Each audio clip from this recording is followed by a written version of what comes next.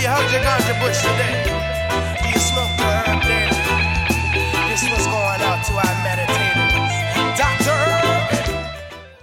Thanks for tuning into the podcast, everyone. This week's episode is brought to you by the famous Area 420. All summer long, they will be holding events at the infamous train cars, starting off on May 26th with Summer of Savings Kickoff Barbecue. There will be various vendors on the site, free food and beer, and best of all, the networking available. All of this is going to be happening on May 26th, 3 p.m. to 7 p.m. in Moffett, Colorado at Area 420. Then, on June 10th from 10 a.m. to 4 p.m. in the San Luis Valley, Moffett, Colorado, there's going to be a seed and genetics fair. This will be a great time to get your last-minute genetics to put outdoors for the season right before Father's Day. There are still spaces available for vendors and food trucks. For more information, there will be links in the description for vendor information. Make sure to select Brainstrap as your event contact and tell them you heard everything on Reefer the Reefer with Little Farmer. So welcome back to the podcast, everyone. Reefer the Reefer with your host, Little Farmer. I'm here with Andre Grossman. He is one of the men behind the scenes from back in the day. Growing up, I would go to the grocery store, or actually where I grew up, we would not even find the magazine High Times where I grew up because it was something that they wouldn't even put on the shelves. I grew up in the Bible Belt. So, we can't have marijuana on the shelves and magazines. So even it would be going to places like New York or going to bigger cities or sometimes the airport, you would see High Times magazine and you would see some of the prettiest pictures and some centerfolds and people hanging them up. And Andre is one of the men behind a lot of these pictures that a lot of people don't know about. It's kind of hard to find information about him on the internet. He's not too out there on the social media. So he's kind of a hard man to get and kind of a unheard hero of the photography business when it comes to cannabis. And I'm highly excited to have you on the show. We met down at Area 420 here in Colorado. You were down there taking some pictures, and Matt Brainstrap hooked us up and introduced us. And then I think I ran into you in Denver also at a couple get-togethers. And then we're down at Area 420, and Matt had you on his show, and I helped you get all set up and heard you talking with Kyle Cushman and telling some of the stories. And I asked if you'd be on the show, and you said yes, and I'm highly excited to hear some of these stories and how you got to where you were and where you're at now. We talked a little bit, and you told me how you got into cannabis and how you grew up in East Germany and you moved to West Germany before the wall was put up, and then you graduated from high school, and then I'll kind of let you go to the rest of it here. But how did you get into cannabis, and when was the first time that you actually smoked it and were like, oh, this is for me? Okay. Hi, everybody. Thanks for having me on your show. And yeah, let's start from the beginning. I'm born in 1955 in what used to be then East Germany, but I was only 1 year old when I already moved with the family to the west of Germany. So I grew up in the capitalist, well-to-do West. And there was like obviously some beer drinking during growing up, but there wasn't much smoking at this time. And I think I only saw my first tiny dice-sized piece of hashish when I was 17 years old. At school, somebody had it. Look, what is this? In the locker room. And it says like, okay, next weekend we try to smoke some of it, and had the, teenage nonstop giggle experience that sort of then made it like a priced thing to do that with some friends, have some hash, when later I think it took us like a good 2-hour drive to go to Amsterdam at night to the Dam Rack, was their big plaza in center of town, where you just, we're talking now about late 70s or early 70s even, where you'd hit up some black guys in Amsterdam for hash.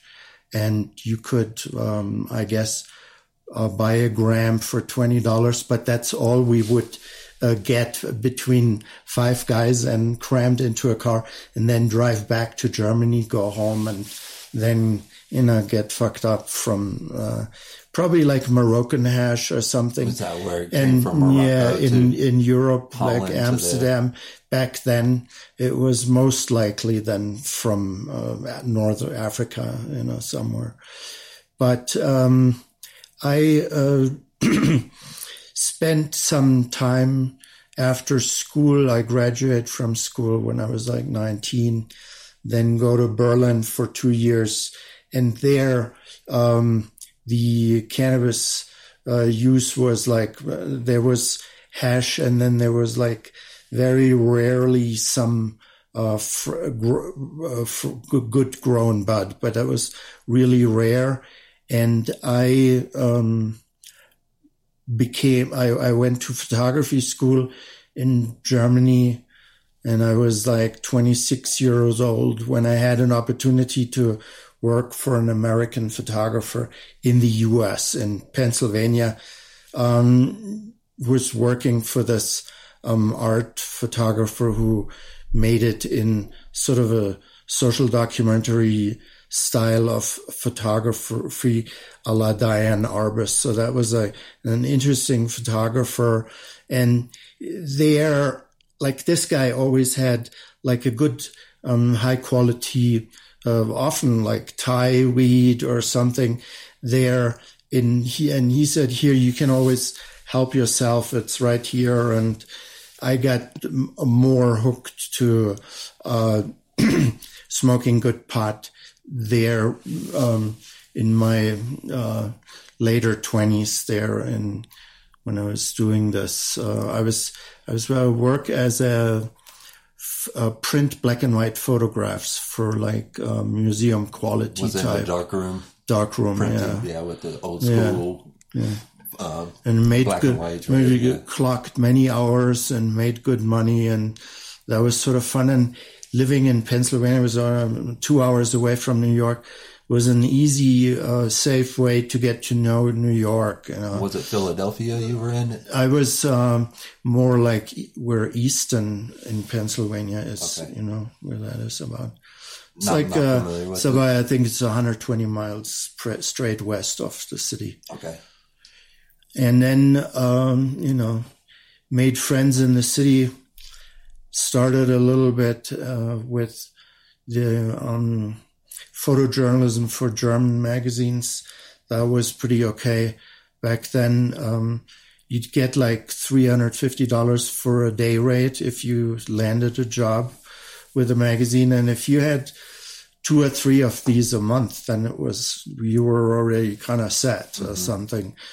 And I liked to photograph people. I like to use flashlight. I liked photographing at night in clubs, in social environments and stuff. You mentioned to me that even in Berlin, you were in the night scene. You went to the clubs, and that's where you got into the cannabis scene in Berlin, was the night scene. And they had not a rave scene, but they had a nightlife that was with music and drugs and dancing, and it was definitely kind of the counterculture of Berlin at the time back then, if I understood right.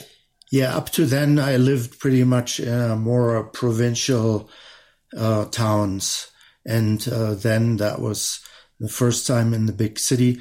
My friends, I lived together with a couple of people, and this was a bit of like the commune style was in back then, and we had like 7-8 people renting one apartment and have a big communal space. And there was always sort of drinking alcohol, smoking cigarettes, but also smoking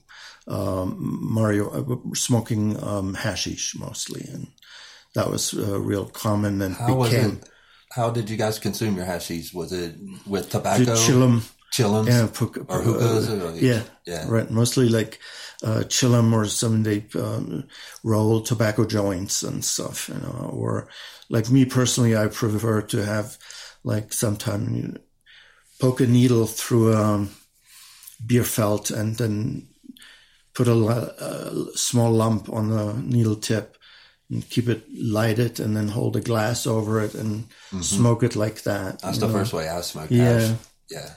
And so in Berlin, it was pretty common. And then, so being then in New York, the age 26, 27, I was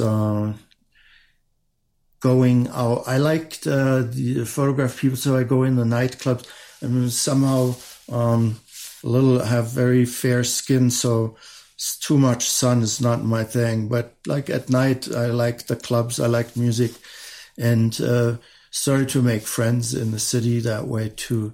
Met some musicians. They didn't mind having pictures and stuff, so that was kind of a nice thing. I was into taking the breakdancing, do the athletic stuff like spinning on their heads or have these dance troops and stuff. It was kind of nice. I got nice photography there. And one night I was taking pictures in a nightclub called the Fun House. That was a big famous club there in the 80s in Chelsea. And this guy comes up to me and says, "Hey, I'm writing a book on these hip-hop kids here, and show me your photos, and maybe we can use some of the photos in my book." And that was a start of a pretty long cooperation. That guy was Steve Hager, and he later became the editor-in-chief of High Times magazine. So we did a lot of photography for the magazine through that contact. I met all the other guys then. And later, one of the things that I always thought was kind of interesting about the working with the High Times guys is when the High Times, Steve Hager had this idea to go to Amsterdam, where cannabis was viewed more relaxed and not so super illegal and stuff. People would have coffee shops where you could buy it, smoke it, and be pretty much not bothered. And we wanted to start a cannabis cup in Amsterdam and make a competition of who has the best cannabis, whether this is in a coffee shop or whether this is like imported hash or all of these things you could get, and then meet the local growers, the suppliers of the coffee shops, take pictures there and have competitions who's got the best and stuff, and have a big like a party event about it with entertainment. And then I continued working with the High Times guys. I had like dozens and dozens of covers and centerfolds. Most of the time they were ideas that were born in the art department at the magazine, and then they call me up and say like, "Can we come to your studio and set up this and this photo shoot and stuff?" And that was kind of a nice time. Met a bunch of people this way. I did that until about, I think, 2015. By 2015, the magazine was like in more serious trouble, and they didn't spend money on photographers anymore. Mm-hmm. And I had other photography jobs. I was work in art business, doing art reproductions with large format cameras and light systems and stuff, and photograph sometimes 50 artworks in a day or so for that was used in galleries or art publications. But that was a steady job. I was employed and had health insurance and Social Security and stuff.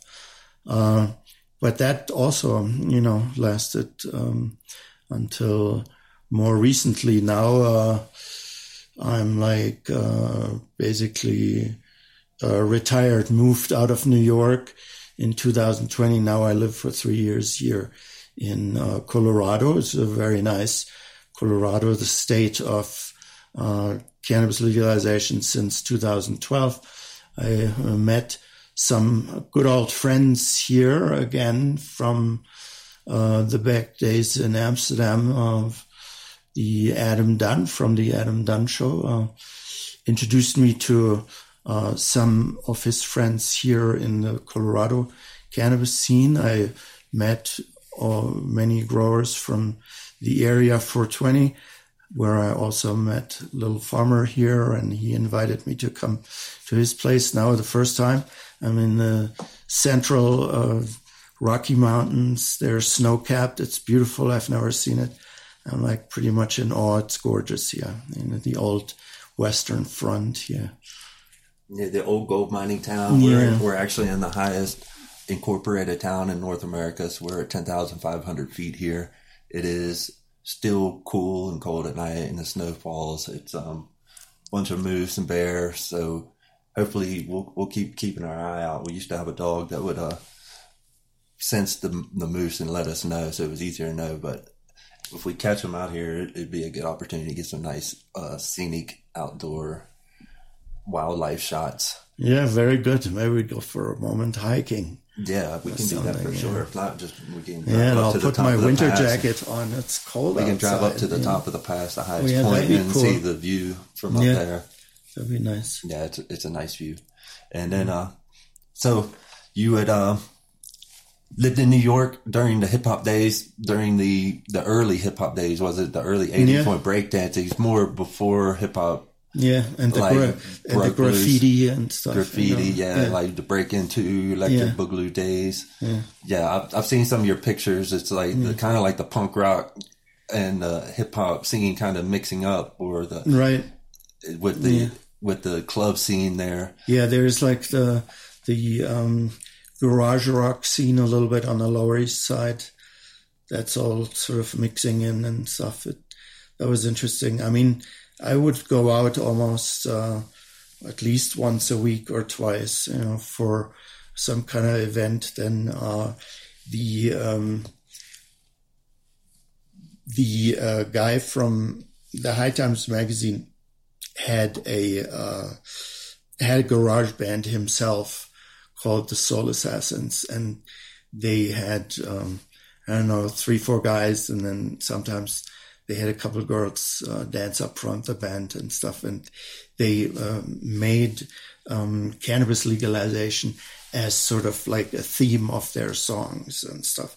And their connection to High Times was kind of benefited from that. The art director would draw album covers for them, and so then me as a photographer, they always like to have the photographer around, the thing that makes the flashes and later brings pictures and stuff. And it was a good time. And then sometimes I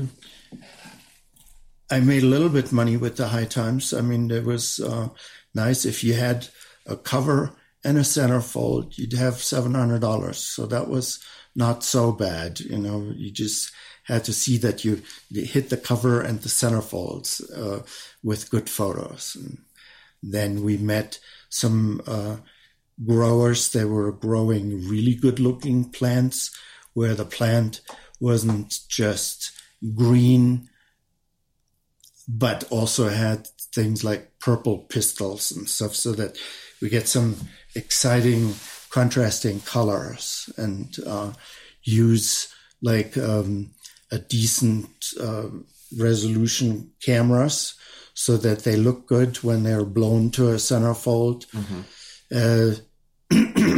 That it flew for a while, so.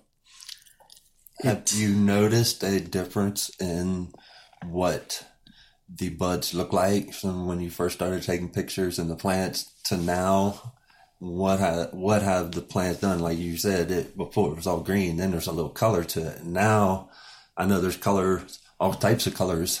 Have you noticed any difference in the pictures? Yeah, one has to say that the evolution of the marijuana flowers, from the potency and the looks, it's just a staggering trip. In particular, the sophisticated indoor growing made the buds look just so amazing.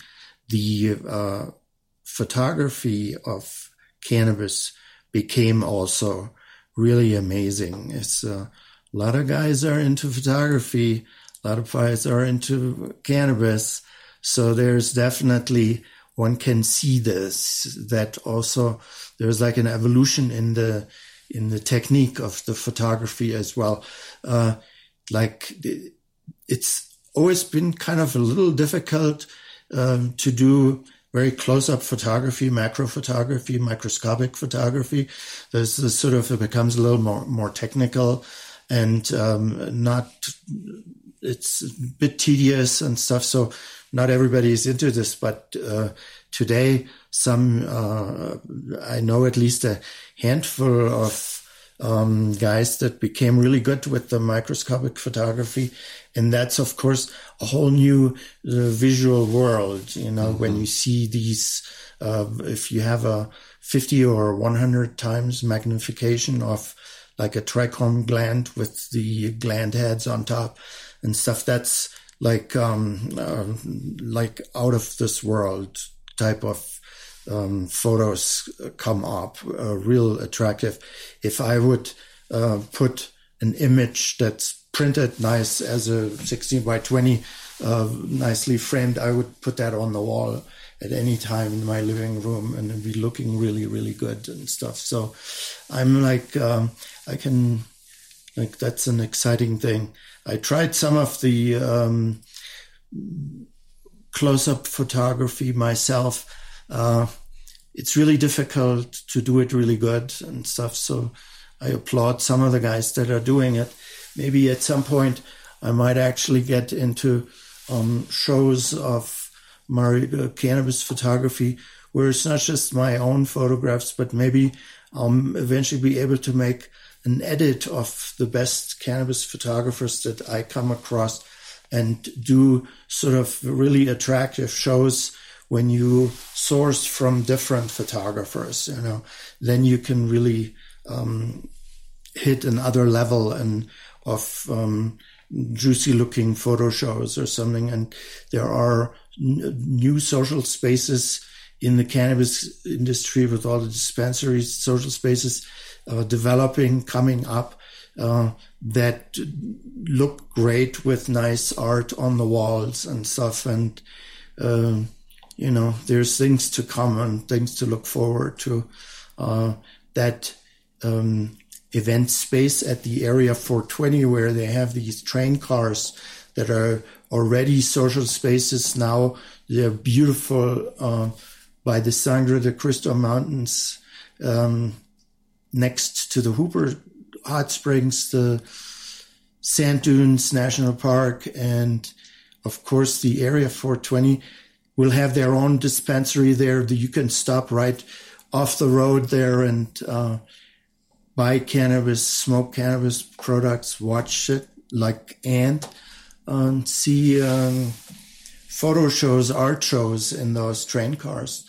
That'd be really nice, Yeah. Like a little gallery. That'd be nice. Or have openings, for those things. And who knows, new life will come there. I mean, definitely on a bunch of weekends during the summer, the 420 events on Friday afternoons. So it was the 420 event in last couple of weeks ago was really nice. A lot of people showed up. Yeah, I was down there. I think they're having another one here on the 26th of this month. It was on a Friday, I believe. And yeah, it's a great place to congregate and have a good time with like-minded individuals who have a love for cannabis like we do, basically. And so you mentioned social media sites out there like Instagram. You are on Instagram at agros55, I believe. Yeah. AGROS 55. If anybody wanted to follow you and come by and check some of your pictures that you have available online. And you like Instagram. How do you feel about the new cameras making it really easy for anybody like myself to take really good pictures? Because I have no experience with cameras, but my phone takes a really nice picture, and everybody's a cannabis photographer now on Instagram. Yeah, it has two things, of course. To me, being a competitive guy or something, is annoying to a degree. Okay, what? I'm not the only one who can take good pictures. How terrible. But the other side is that now we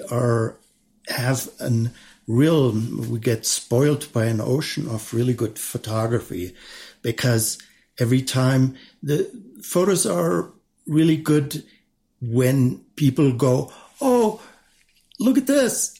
Where's my camera? I need to take a picture. That's when a picture is a good picture. And then now in most cases when that happens, people have their camera with them. They work very well and stuff, And for example, one thing I really like, storms on oceans and seeing the largest waves possible. And now when you go on YouTube, you can watch this all day long, because every sailor who gets into a storm off of northern Russia or something has his camera when his ship breaks in half or something.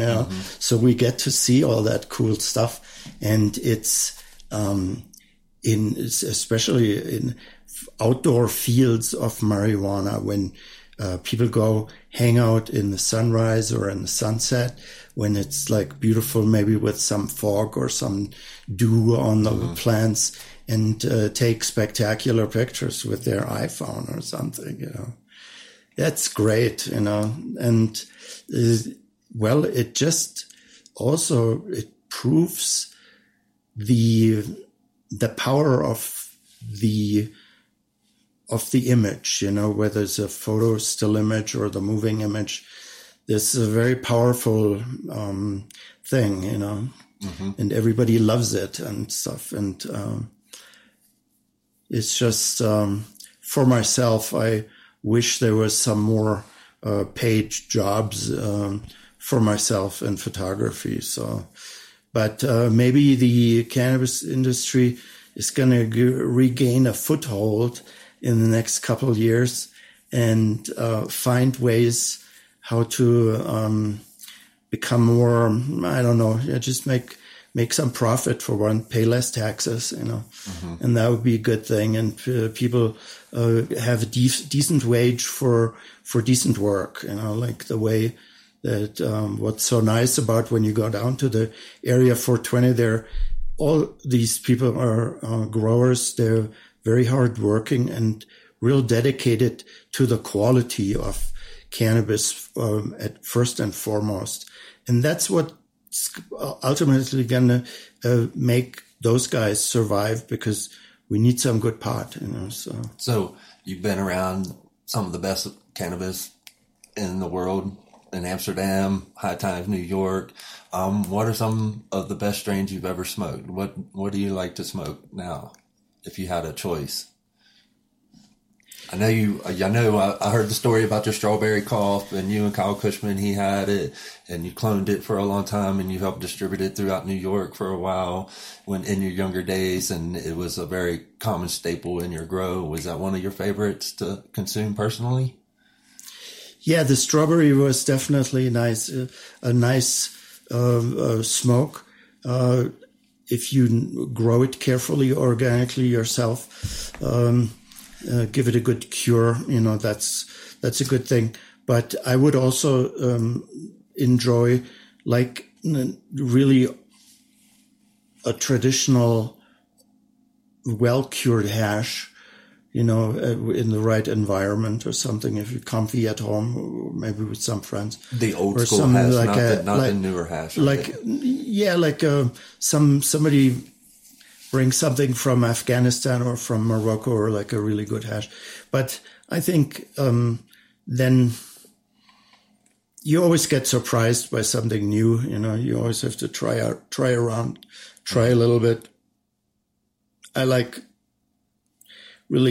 all of these things, really. I mean, sometimes I run out of really good pot, and then you say like, hey, I have some from last year's harvest in this container, and check it out. Oh, it's not so bad. It'll get me over until I meet again one of the guys from 420 or from Area 420. Give me some good pot. Maybe Matt gives. Mm-hmm. Yeah. But I don't know what comes to mind. Like, there's always something new also. Do you find a difference between the newer herb on the scene and the older? Because everybody's like, oh, yeah, the newer stuff's higher in THC. It's more intoxicating. Do you feel like the older herb was better, or the newer herb, or is it not much difference in your mind? I wouldn't take a stand easily there. There's I remember when in the 90s, and there was always somebody who had the best pot or something. And I would say that during that time, the high quality indoor pot would be the winner of the day there. That sometimes outdoor would then again blow all the indoor stuff away. There would be cannabis cups in Amsterdam where would you smoke this locally grown stuff in Amsterdam for a week, and then all of a sudden somebody shows up and says, oh, I'm coming fresh from the steppes of Romania, and here's some outdoor grown, and then blows everybody away because it's just has some kind of different outdoor effect or something, grown in the wind and the sun.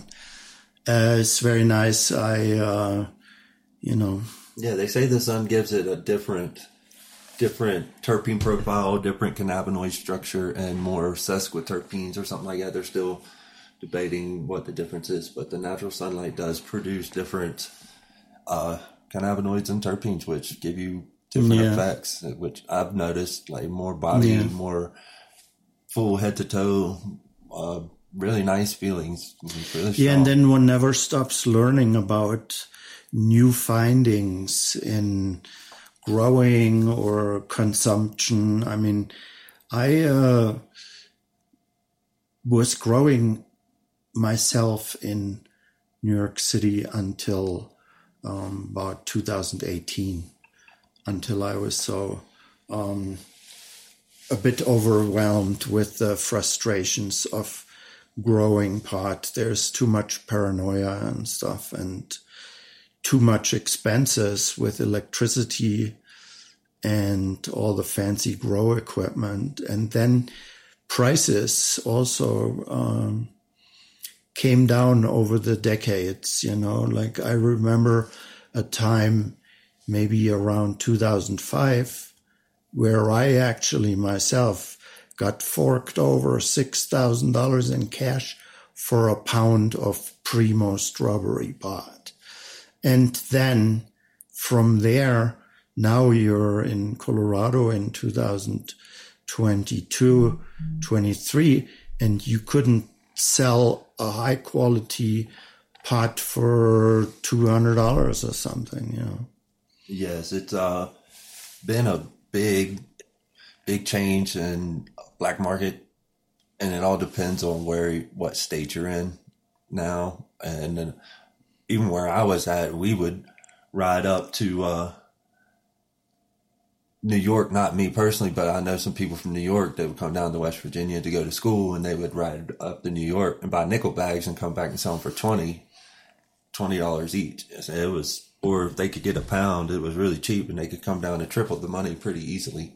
Yeah. And I can imagine the price even got cheaper in Canada. I know a lot of New York would get their herb from Canada, and when it went legal there, it was across the border even quicker and faster and cheaper. And then here, it used to be $350 an ounce flat back in 2000. Yeah. $350. You couldn't get a break. Yeah. And if you wanted to get a pound, it was like $3,800 almost. Yeah. Something like $3,200. If you can get a pound for $3,200, it was cheap. Yeah. Of primo. Yeah. And then California and had a bunch of really great outdoor season, probably in 2003 or so. And all of that started flooding into here and brought the prices down to about $275 an ounce.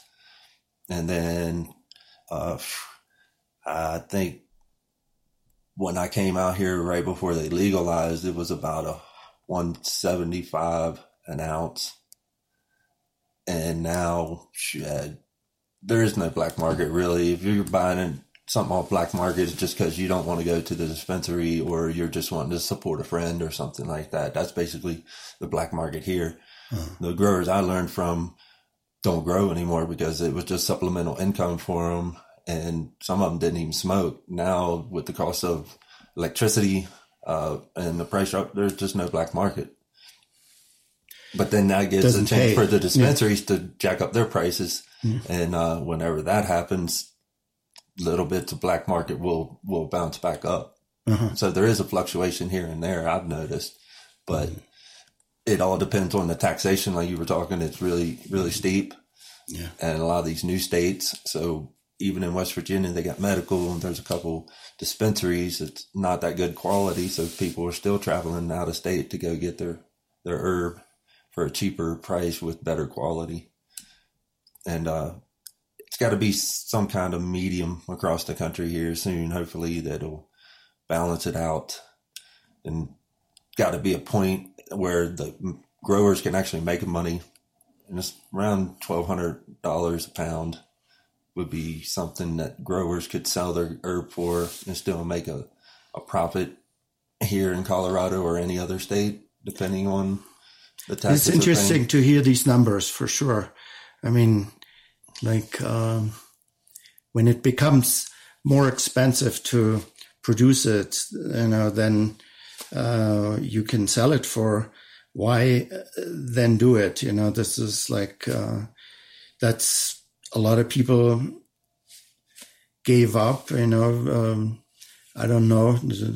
Sounds like a bad thing, but maybe it's a good thing if it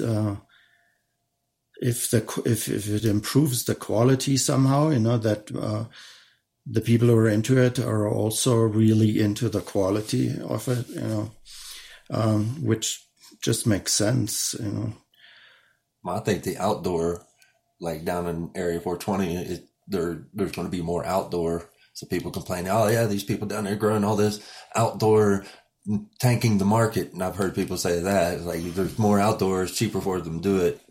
And sometimes, like we've smoked really good outdoor that blows indoor away. So sometimes it just doesn't look the prettiest. It might not have the visual bag appeal, but it's going to have higher content of certain things that make you feel better and more therapeutic.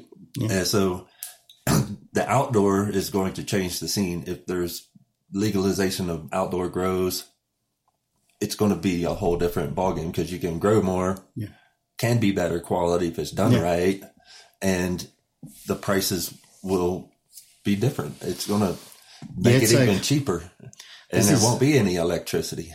This is like one of those real interesting things about the Area 420 as well, that you can talk there or visit a grower who is doing the most ultra high-tech way of aeroponic growing of marijuana indoors. And you can sit next to a guy who 500 yards on a different lot away grows an incredible outdoor field in the ground right there. Like I met one guy there who already pulled off like 5 years of big summer harvests with like, what do they have? Sometimes 2,000 plants or something on there. And they're all like big 6-foot bushes and stuff, or 5-foot bushes. And it's like good stuff, you know. I even saw there at the Area 420 buds, that top colors, they were grown outdoors. They look even better than indoors, or it looked like indoors, you know, because it's just crystally crazy and big, thick buds and stuff. So it was crazy. You actually came to America when a lot of the American growers were going to Holland because of the drug war laws, and you came to America and lived in New York City during some of the harshest drug wars laws, and it so I got to give you salute.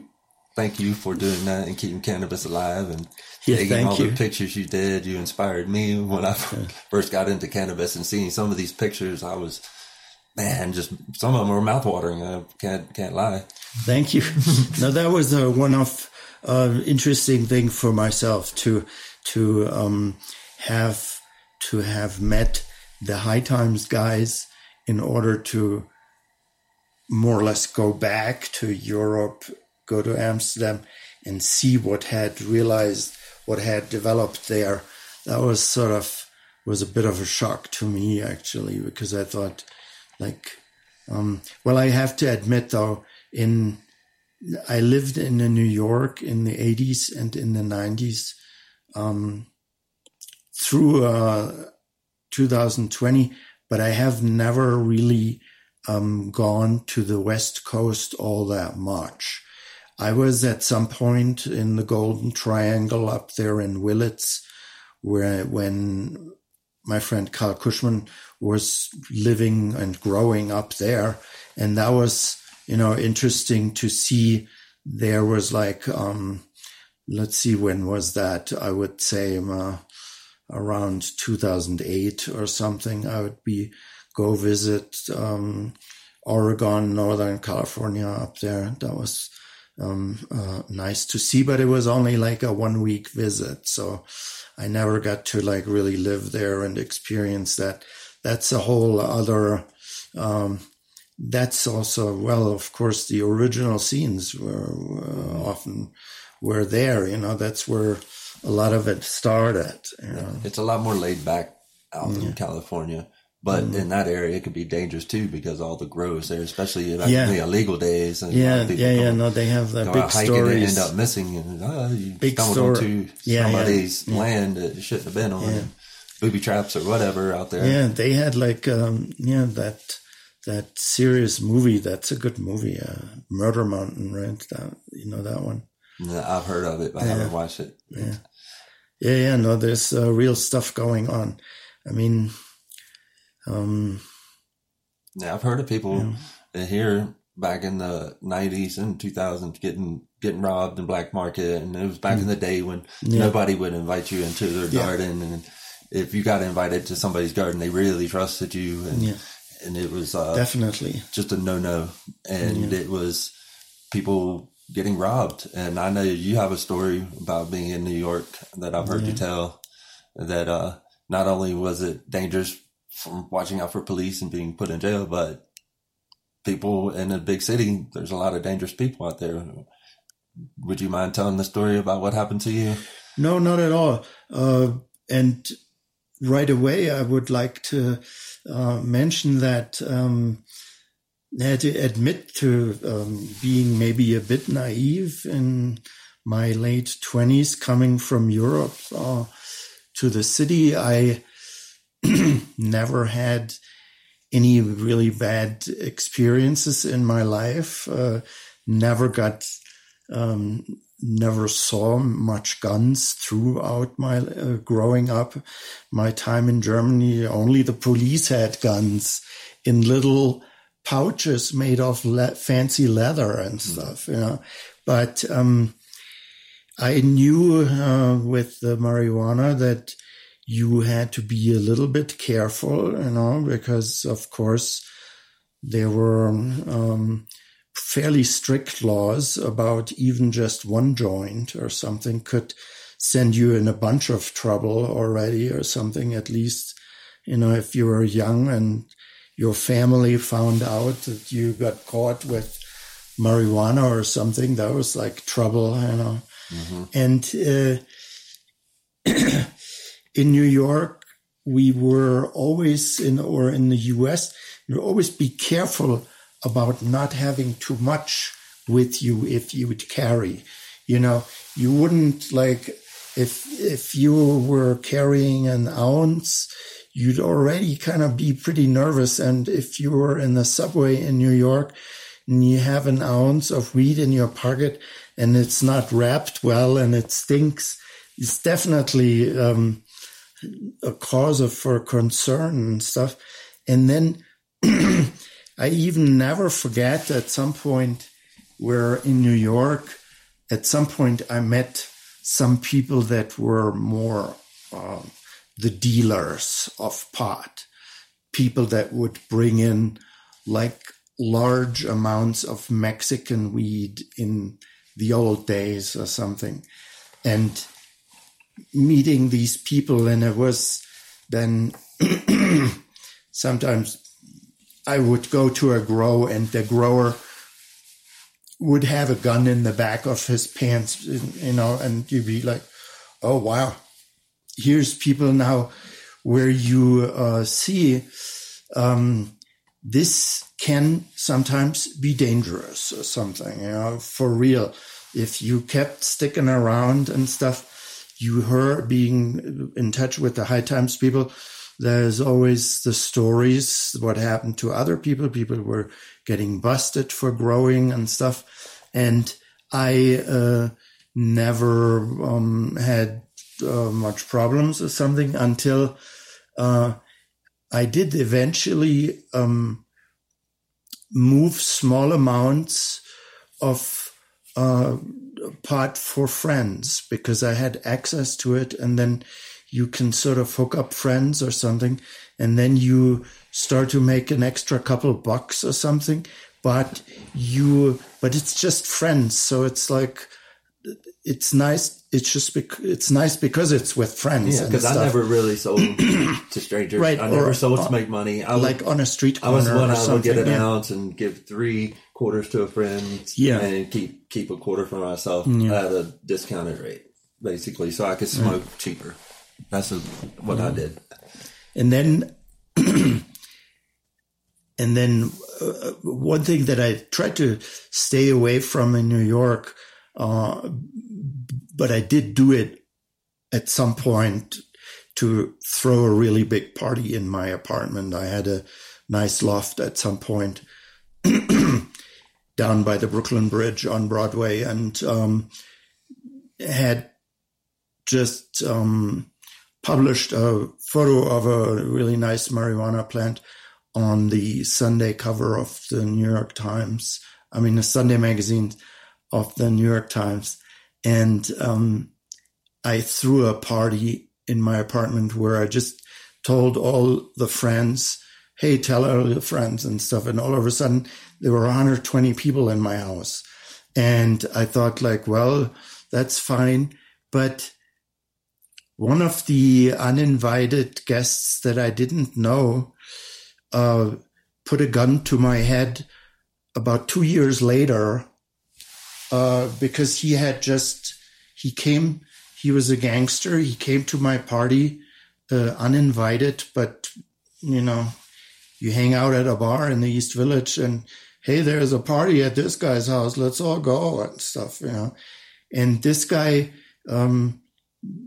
became like a customer of buying half ounce or ounce bags of pot that I had access to. And I made sure to always meet people in a neutral environment, in a cafe, in a bar, somewhere on the street, never in my house to show where you live.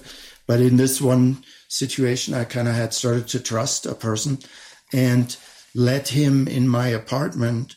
And then it happened. The guy put a gun to my head and robbed me blind and stuff. And it was a pretty scary event because what he did, he handcuffed me, made me lie down and poured a bunch of lighter fuel over me and stood there with the lighter and threatened to set everything on fire if I don't give up all the goods I have, give me all your drugs and money and stuff, So I had probably a pound of good pot in the house and $5,000 in a box somewhere, that I gave up to save my ass and stuff.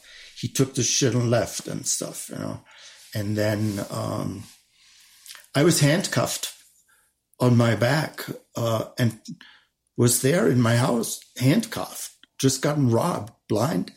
And it was about 5:30 in the afternoon. And my friend Kyle Cushman was the pot editor at High Times Magazine at the time. And I called him up, dialed with my chin on one of those old phones. And he actually came and rescued me, uncuffed me and stuff. That's crazy. I know a couple other people that have gotten robbed in the past, and one of them actually got shot.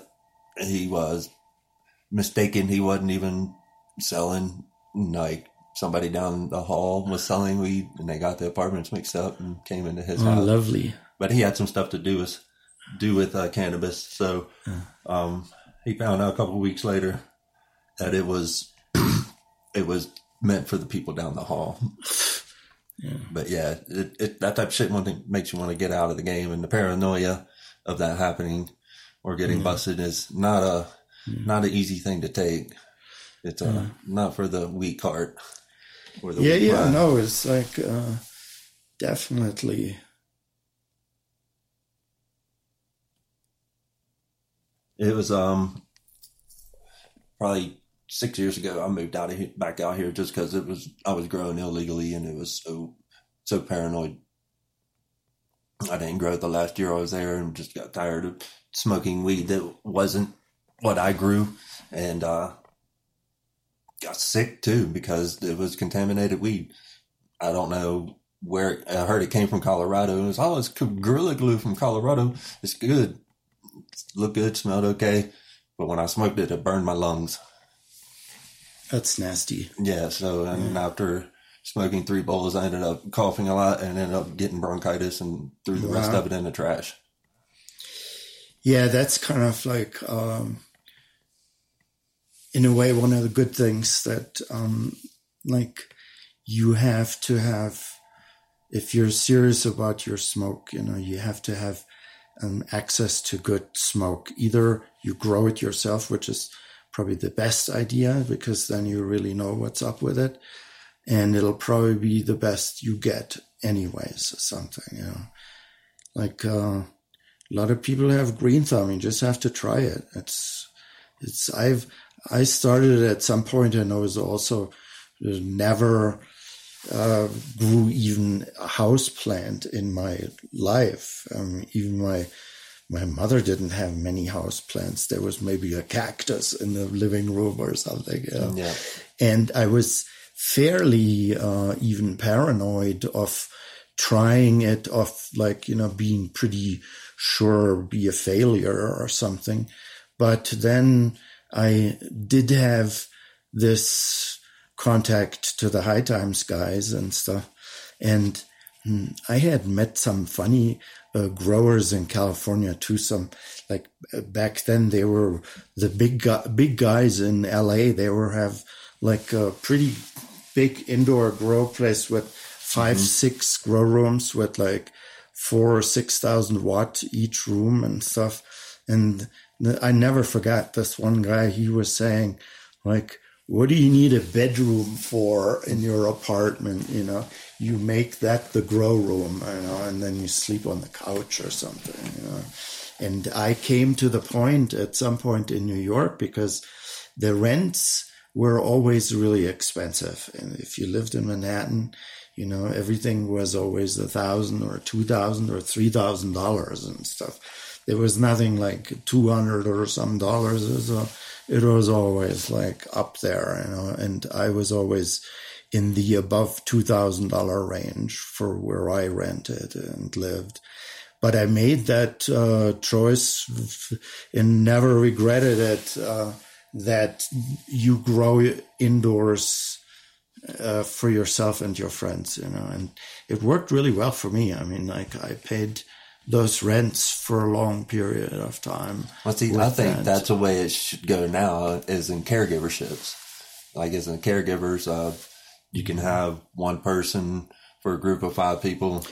And they're designated to grow for these people and grow as much as they want and distribute it. And those people help them pay for it, maybe help for the place they live, the electric and food, you know, nothing where he's going to live lavishly, just where he makes a living, pays rent, pay the bills, and still support everybody else with their cannabis, you know? Yeah, that seems a good idea. That it'd be good for the community, you know, because that's a fairly small circle, then they can all know each other and stuff, you know, and so like you grow. Yeah, that's like also one of those things. I mean, to grow the pot really good, you have to know your shit, you know. It's kind of like the more you know, the better. You never stop learning and stuff. And because there is natural good ways of growing it without toxic pesticides or anything. You can be careful that if you do the growing right, you don't have to have pests or critters or fungus on it and stuff, you know. And that should all be understood by everybody. You want clean, high quality pot, not some stuff that's like sprayed with what you don't know or critters you don't know or anything. This is you ingest this, you know, it's already bad enough, you know. So I don't think consuming on accident a couple little bugs are going to be bad. You'd be highly surprised how many bugs are in our canned foods and some of our bagged foods that we don't really realize we're eating them all the time. Because especially in the U.S., there's a certain amount of organic material, but that's not the food that's allowed in there. They're like the larvae, aphids, little tiny bugs that you can hardly see. There's some of that on our food, and you don't really notice it. Especially if you've grown a garden, you know, you see the little bugs all over the place. And some of the outdoors, I've found little bugs on some of the outdoor, you know, they just get caught up in the stickiness and they get trapped there. Some of them will break down actually because of the sun, the UVs, but then some of the hard shell ones, you might get like a shell of a locust or a grasshopper or something in there, but you can take those, and a lot of people with the outdoors will dip them and clean them and spray them down with cleaners. Yeah. There's certain types of cleaners, just like hydrogen peroxide or a good rain mimics hydrogen peroxide. That's why they say taking a little hydrogen peroxide, put it in water, it's like rainwater. It will help clean it and disinfect it, and it's good for it. That might be a good thing to do for like outdoor crops too, especially like down here where we're talking about the San Juan Valley, where you've got these strong dust storms. There's always a bunch of stuff in the air. If there's a good, safe way to, like, you know, dip them in some cleaning solution and stuff, you know, I haven't seen it myself, but I've heard when they do it, the water gets dirty looking pretty quick. Yeah, I've seen some people take big plants in a 55-gallon bucket of water and they dip it in there, maybe with the hydrogen peroxide without, just to clean off the residues and whatever is blown on it, because some of that can fail a test of microbes or of contamination, heavy metals. Thanks. I've heard that happening.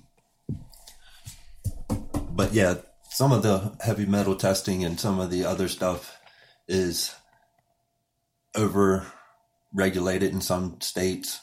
I believe some of the natural occurring chemicals, like I believe one of them they look for is going to be a natural forming of strychnine or something like that, which is also in the seeds of apples. Uh-huh. So some people say that eating the seeds of apple is actually good for you, and Because it's anti-cancerous. But then you could read that it has a form of strychnine that's naturally occurring in the seed itself. But that same one can fail a heavy metals test in cannabis plant. Yeah.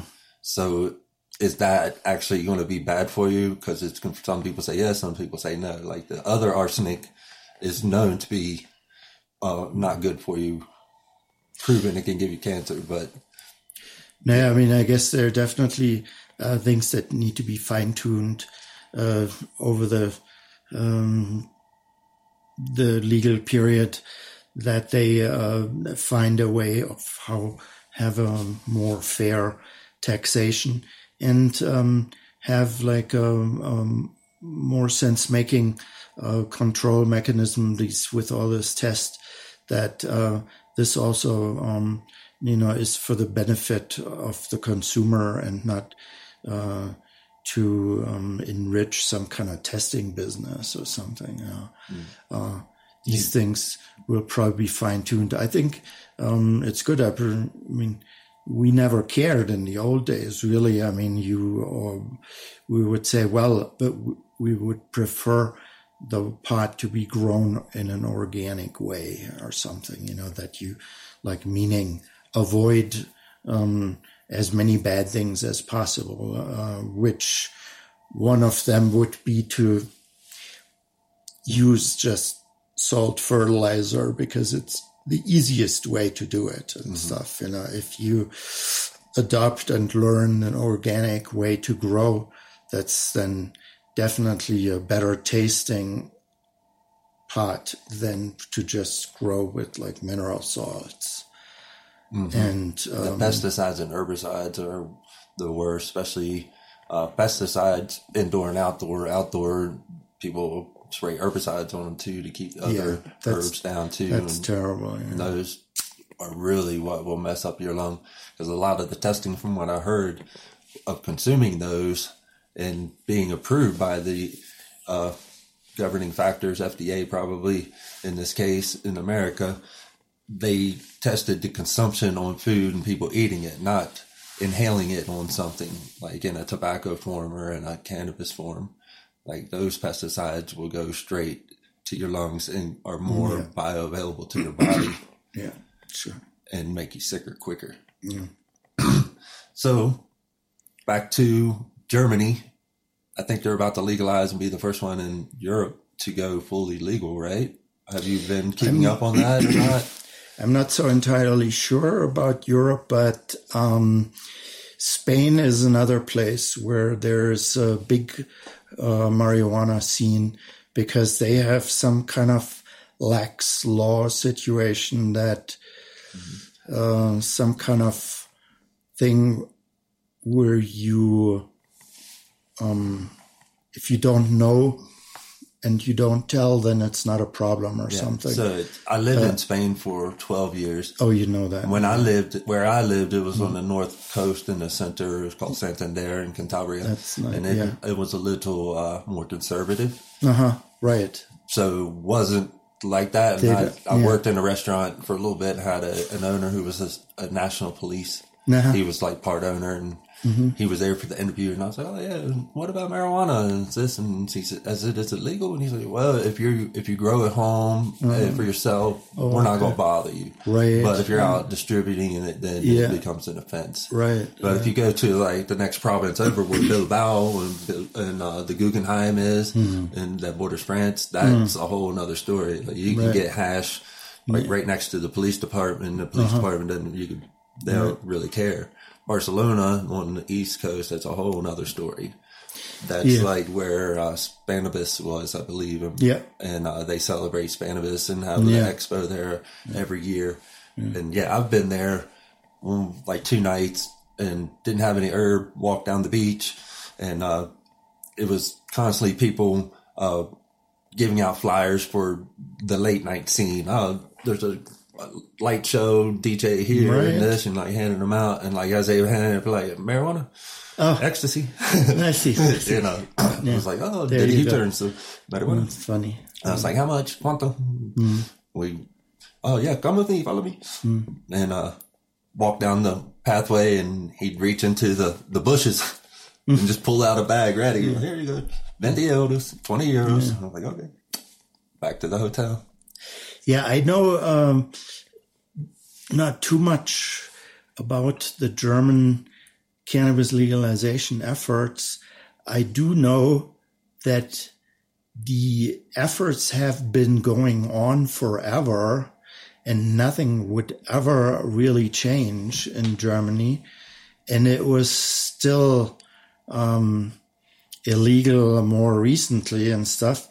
But I think there's some more movement happening now because they have a more newer government in Germany now, and they promised their voters certain changes in the drug policies, and they were actually really pressured to get something going. And I think they did. They made some new laws regarding the cannabis. It was really bad. I mean, it was there with heroin at number 1 schedule or whatever. Yeah, like here in America. Yeah. So you could get in really bad trouble, like during the time period when I grew up, like in the 70s or something. Man, even for a small amount, people got in so much trouble and stuff. And so it was only around in the big cities also. So yeah, I have been talking to a couple of people in Spain. When I got there, where I lived, nobody grew. There was a couple seed shops. It was legal to sell seeds, but I couldn't find any green herb. It was all hash. Morocco or it's only a couple hundred miles away. Yeah, so they would have a lot of hash, smoking with tobacco, like you said. They would roll it up with tobacco, and I didn't like it that way, so I smoked hash out of a little pipe, little hash pipe. It treated me well, but met a Canadian who had a Northern Lights mother plant that was probably 6 foot tall, and we were cutting 50 clones off at a time, taking them to Bilbao, and they would sell them out of the store, and clones, like it was nothing. So we got a little plant. I got another apartment. I had another room, and we put up 12 plants there, and it was the first time I set up and grew, and it was pretty cool. It was liberating to be able to grow your own weed. And I ended up teaching a couple other people. So now when I go back, there's at least 6 or 7 growers in that town, and it's pretty easy to find herb. And it's a whole different scene. And they're saying they're just waiting for Germany to legalize, and then the rest of Europe will probably follow suit, just because a lot of them look up to Germany as being the economic leader in the European Union, and very efficient and don't do too many idiotic things. So they follow along with them. Yeah. Even though like the good weather for growing is more south of the Alps. If you go, like Spain is probably a good place to grow. They used to grow a lot of tobacco in the south. Yeah, It's just a water thing there in the south. Now more than ever, right. In the north where I lived, it rained a lot. Too much then. Too much, probably. Yeah. That's a beautiful area, though. I like that northern Spain there. Northern Italy, in the mountains there. Yeah. In Switzerland. Yeah. There's going to be some good places to grow some mountain herbs. Yeah, I mean, I guess the climate has always changes and stuff too. So I guess they getting some more warmer weather summers in Northern Europe as well, where they have like a good 2-3 month period where they have like, be above 80 or something, and be good for growing.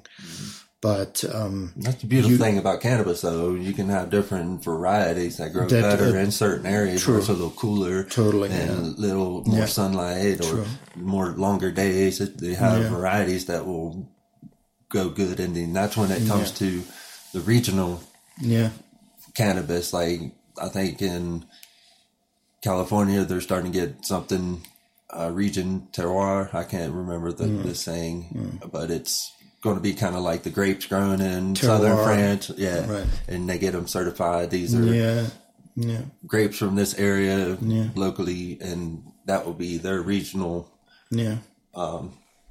touristic attraction when people travel there. They could get this regional herb, and I think maybe the south of France and some of the north of northern Spain would be really good places to grow too. Oh yeah, the south of France for sure, definitely. Like in the Pyrenees, that's like in Germany too. That's where the Dutch come from, or the Amish. My mother's family came from east of the Rhine before there was East and West Germany. It was just a Germanic land. It wasn't actually Germany and Holland and different countries there, but when her ancestors moved to America. I think and now they were all farmers, and it was just farmland. In Europe, it's still really popular with the hash because they have these old traditional production places in North Africa where like they are still making a big production every year.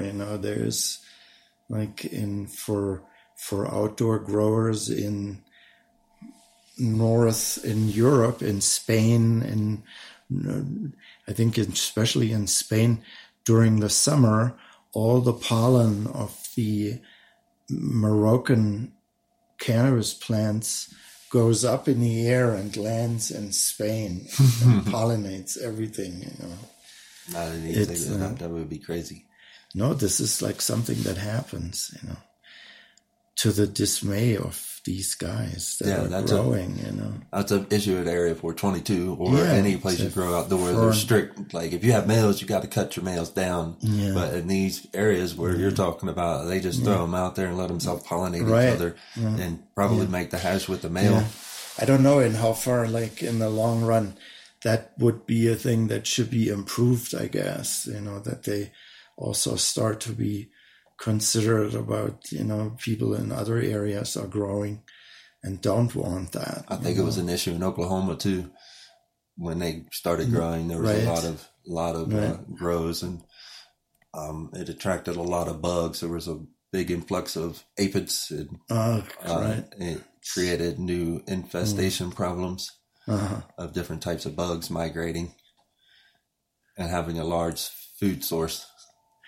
Yeah, I don't know. I mean, like there's what else would I like to say about the growing the pot? I mean, I think like I could do it pretty good, but I think it's like a lot of work. It turned out to be like a lot of work, because like if you don't put in the work, you get these things like problems with pests, or like any kind of these problems only always come up if you don't pay attention enough. Yeah, the new term is dialed in. If you got it dialed in, meaning you know what you're doing, fine tuned, what to prevent, what to feed it, the timing, what light, how to cure it, how to dry it, how to do everything. Yeah.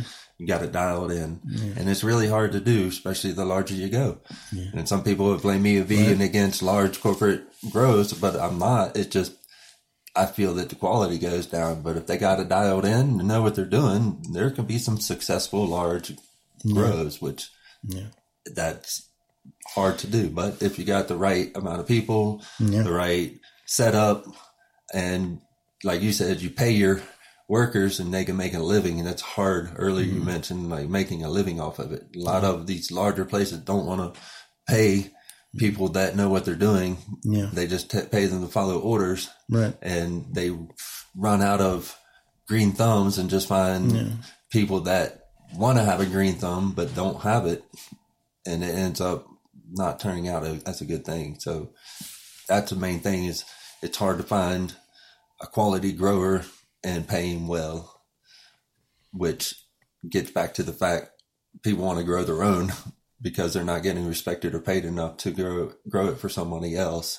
I find it to be a very common problem in the industry right now. Yeah, no, this is during the growth process, the more every single plant can be monitored and supervised or something. You always basically, you kind of ideally want to look once every day or once every other day below every single plant to see what's going on, if there is nothing weird going on and stuff, you know. Yeah. So if you have like 1,000 plants in a space or something, you know, somebody needs to be like at least once a week be bowing down in every plant to kind of look or clean it a little bit and stuff. It's hard for one person to grow 50 plants. Right, you know, and definitely high quality and taking care of everything. It becomes all the too time. much for one person, you know. It's like I don't know, that's kind of like what I did when I was growing. I was kind of around, maybe use 4 lights and have about 50 plants. And then you have some area where you can keep some other plants, so you can have like a healthy cloning practice that can give you some extra income, can help some friends with giving them some clones. And that's like all good. But then, you know, ultimately, I like to have the good growers grow the pot. And then if you decide to be a grower, you kind of should be doing it 100% and stuff. Mm-hmm. And then you'll get somewhere.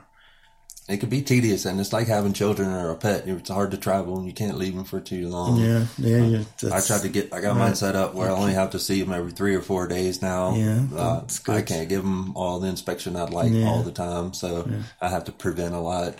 Yeah. And things happen, so it's not an easy task, and I salute to everybody out there doing it that can do it well and keep doing it. It looks nice in your one space, though, where the plants have these big containers. What's that, 30 gallons or something? 50-gallon pots. 50-gallon pot, and then they have like a nice space to spread out in there. Mm-hmm. That seems like a good thing to do. Yeah, it's easier too for me. It's called no-till gardening. Yeah. So it's cheaper. I'm recycling the dirt, only buying some new amendments to top dress them and to feed them. Right. Using some fertilizers from builder soil and fermented plant extracts this time around. Right. So it's easier because I don't have to water them every 2 days. Mm-hmm. I can water them more, true. And then I come back in 4 days. Right. And it's pushing it every 3 days. But if I got 5 to 7 gallon pots, especially cloth pots here at this humidity, every 2 days you have to water them. Right. That's like a real very low humidity area around here. Mm-hmm. And it really makes such a big difference. I mean, you water something and after 2 days or something, it's like dry or so, you know. And I don't like to automatically irrigate because if you're not here and something happens, just a little tiny hose pops off, and next thing you know, your whole floor's flooded, and then you come in and you're standing in water. It reminds me of... People die that way, too. I've heard of people dying. Like, the floor floods, and they touch an electrical cord on that water, and next that electrocutes them. It really strikes a chord with the watering systems. Having lived and grown in apartments for 20 years, I can't tell you how many times my downstairs neighbors came running up the stairs and pounded on my door. There's a lot of water coming down, a lot of water. I go like, one time I live above a pizzeria and I had this like 100-gallon reservoir that needed to be sometimes refilled out of the other 100-gallon reservoir with the reverse osmosis water. And I would have like a huge pump and a thing, and it still would take 10 minutes to pump 100 gallons. So I would always manage to walk away from that. And when that pump flipped, the hose flipped out of the thing or whatever the fuck happened, it made like a major flood above this pizzeria. It was amazing. And it was like the pizzeria that was the closest to the first precinct, which is the main police headquarters in Manhattan in New York. You know, and so like, these guys was like, the pizza guy said to me, you know how many cops come to like have pizza here every day?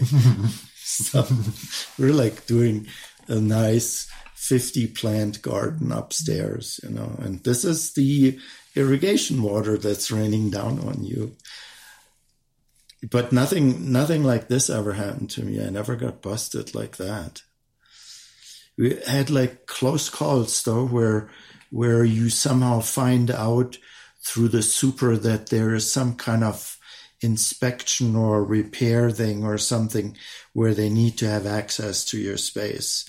And that's like, then of course, you know, all of a sudden, like you try to cram 50 plants into like a square yard or something, you know, and make that nobody notice it. So, well, I had that 6-foot mother plant in the middle of downtown Santander in Spain where I lived. And carried in a van. I had to take a trash bag and put it over the top and carry it down the street, carry it up the store. And then same thing happened. Oh, inspection. In a hurry, I had to take it down. No trash bag and run it down the street. This huge ass fucking cannabis plant, like Sunday morning at 4:00 in the morning or something. There's nobody out. But it's trying to get it into the van and take it somewhere else. It's a good picture. Yeah, it would have been it was frantic. And I think every grower has been in that situation, especially if they rented. They had to take everything down within 24 hours, find another place to put it or store it someplace for a little bit and then bring it back and put it all back up. Yeah, I've done that before. It's not fun. But hey, Andre, it was a great pleasure having you come on the show and tell everybody some of these great stories. And I highly salute you for all the pictures and keeping up the legacy when it was during the Prohibition days in New York City and risking your neck. Thank you. Thank you too for having. And then, we're having a good situation here on the 26th. We're going to be hanging out at the Area 420 in Moffat and continue the exchange of cannabis knowledge. I just actually had a new how to start growing cannabis book with a photo of mine on the cover in the mail a couple of days ago. So that's always kind of... Which one was it? It's it's on my latest Instagram post. AGROS 55, Agros 55. By this Canadian publisher, what is their name again? Green Candy Publishers out of Canada. They have a Grow 101 book, and is have a nice one of those Kyle Cushman purple plants. That that one is very popular image. So if you find an unusual looking pot plant, you can really do something with the photo like that, but it needs to be unusual. Yeah, the one picture you're talking about with the purple before. With the purple. Didn't it win like the High Times cover of the year or High Times cover? Right. They had like a photography special, and then it was on the cover of that, and it was on the cover of the Sunday magazine in 1995. And this is a photo where every photo, one could actually drive like a mid-size family car or something, but it's just rare, that you land like something big and profitable. But you keep trying, and then you diversify. You do like little things here and there, Yeah. You do some of this and some of that, maybe we work together, and find ways to do it. That sounds interesting with your mushroom job. Mm-hmm. Yeah, that'd be an interesting that's the new photographic future too, is with the mushrooms, and one of my favorites is the time lapse, and they're so quick too. Right. They'll grow in 4 days, and you can like take the time lapse instead of taking the time lapse of a cannabis plant like months. Yeah, that's really it takes dedication. Yeah, that's a good idea actually to do that. Yeah. Watch them pop up and then put it in reverse and they come back down. It's really cool to watch. I like that a lot. Okay, let's eat some mushrooms. They are legal here now, so that is actually something's coming up in the near future that that photography is going to be possible. There's so many different strains coming out now, and they're everywhere. And you can get them pretty much. They're not for sale anywhere, but if you go to the right place, people are gifting them all the time. So I got some gifted to me the other day. If you'd like one, you're more than welcome to have some. Thank you. Good show. Hey, thank you for tuning in, everyone. Tune in again next week, and we'll have another special guest. Thank you. Peace and love. Once again, this episode was brought to you by Area 420 in Moffett, Colorado, and the Train Cars. They will be holding events all summer long, starting on May 26th, with a barbecue kicking off the season, followed up on June 10th with a seed and genetics fair. There are still spaces available for vendors. If you're interested, make sure to contact Mountain Valley Events and Brainstrap. All links will be found in the description. Let them know you heard it on Reefer the Reefer with Little Farmer. Thanks for tuning in. Don't discernible doctors from rumors you heard. The man's not drug dealer, call him Dr. Herb. Don't diss the herbal doctors from all those rumors that y'all heard. Our man's not a drug dealer, we call him Dr. Herb. For the healing, meditation, and good vibration. For food, fuel, fiber, and a little bit of fun. See, the joint ain't necessarily the point, but I want